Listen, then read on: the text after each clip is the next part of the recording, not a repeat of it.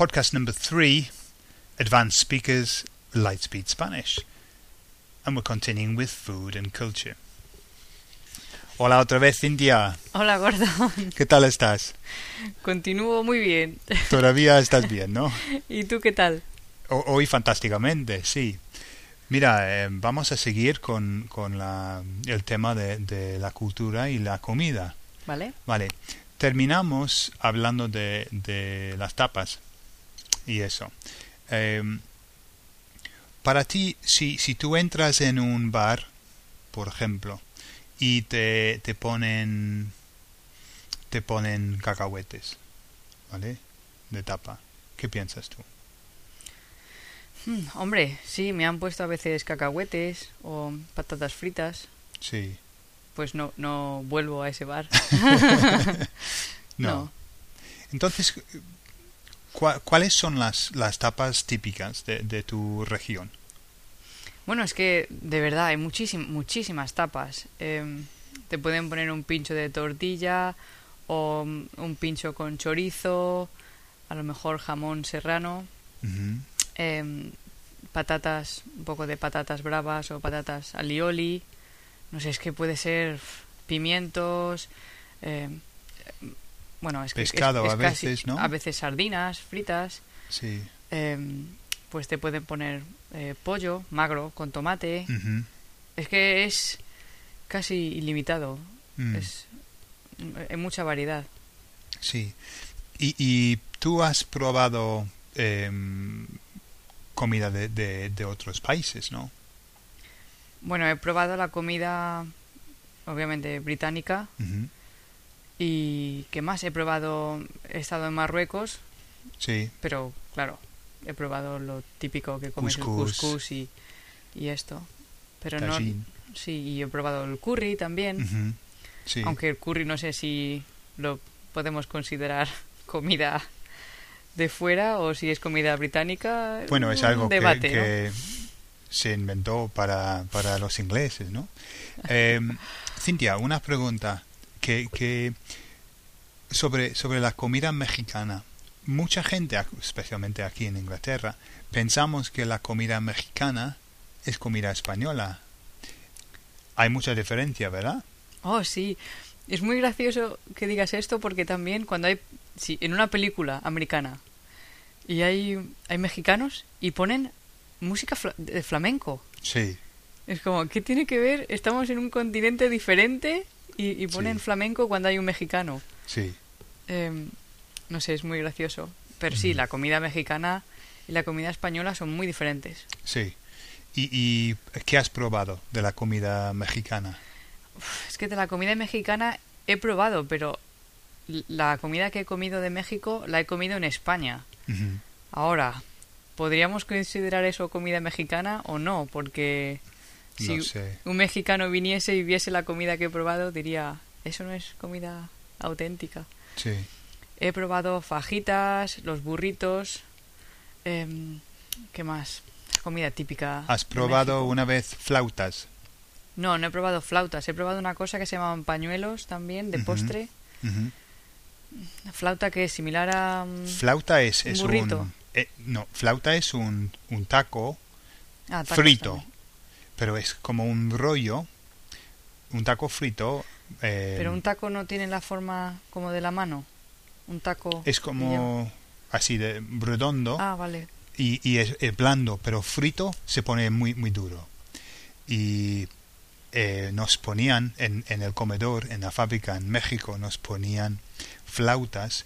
Y para mí era la comida más peligrosa que existía. ¿Por qué, Gordon? Porque las flautas, aparte de ser pero duras, tenían los, ¿cómo se llaman? Palillos. Sí. También para sujetarlos antes de freírse. Y a veces yo me comía palillos, así, me clavaban en la boca. Pero sí, la comida mexicana, en mi experiencia, lleva principalmente chiles, ¿no? Guindillas, ¿verdad? Guindillas, sí. Sí. Y es una comida muy picante, demasiado picante para mí. sí, A mí no me gusta el picante, pero estaría dispuesta a probar comida mexicana auténtica. sí. He probado mole también, Sí, que casualmente me has preparado tú sí, con pollo y estaba riquísimo sí. el mole. La salsa mole, la verdadera, tarda como 2, 3 días en hacerse.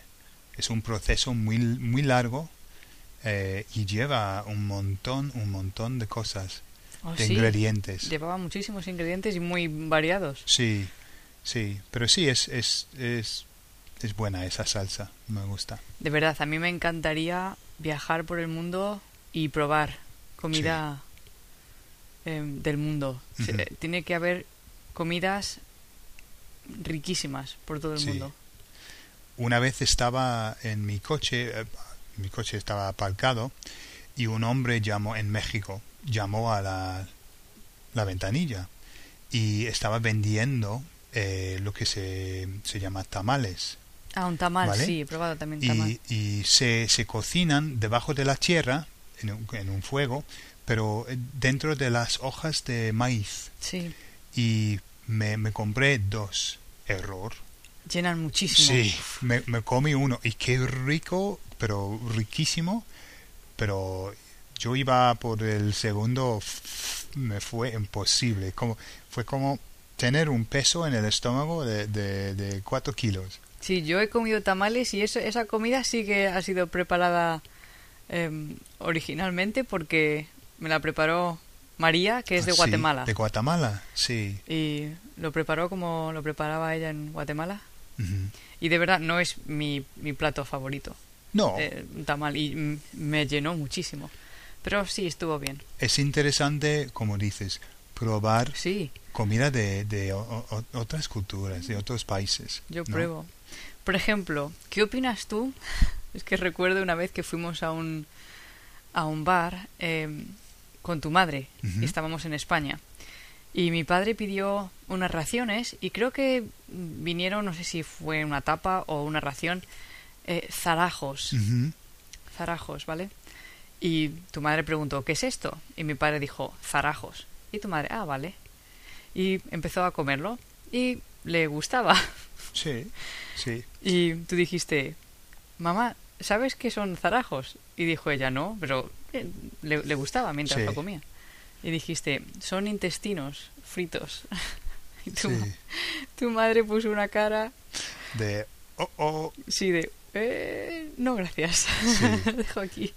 sí, Entonces hay algunas cosas que tenemos que avisar, como los zarajos o las criadillas. Las criadillas. también, sí, se nota por las manos que... Sí, las sí, criadillas, sí, que son eh, los testículos de toro. pero, ¿sabes? Yo creo que la idea a veces es peor, ¿no? La realidad, cuando comes algo, si tiene un buen sabor, que no importa de qué parte del animal venga, ¿no? Pero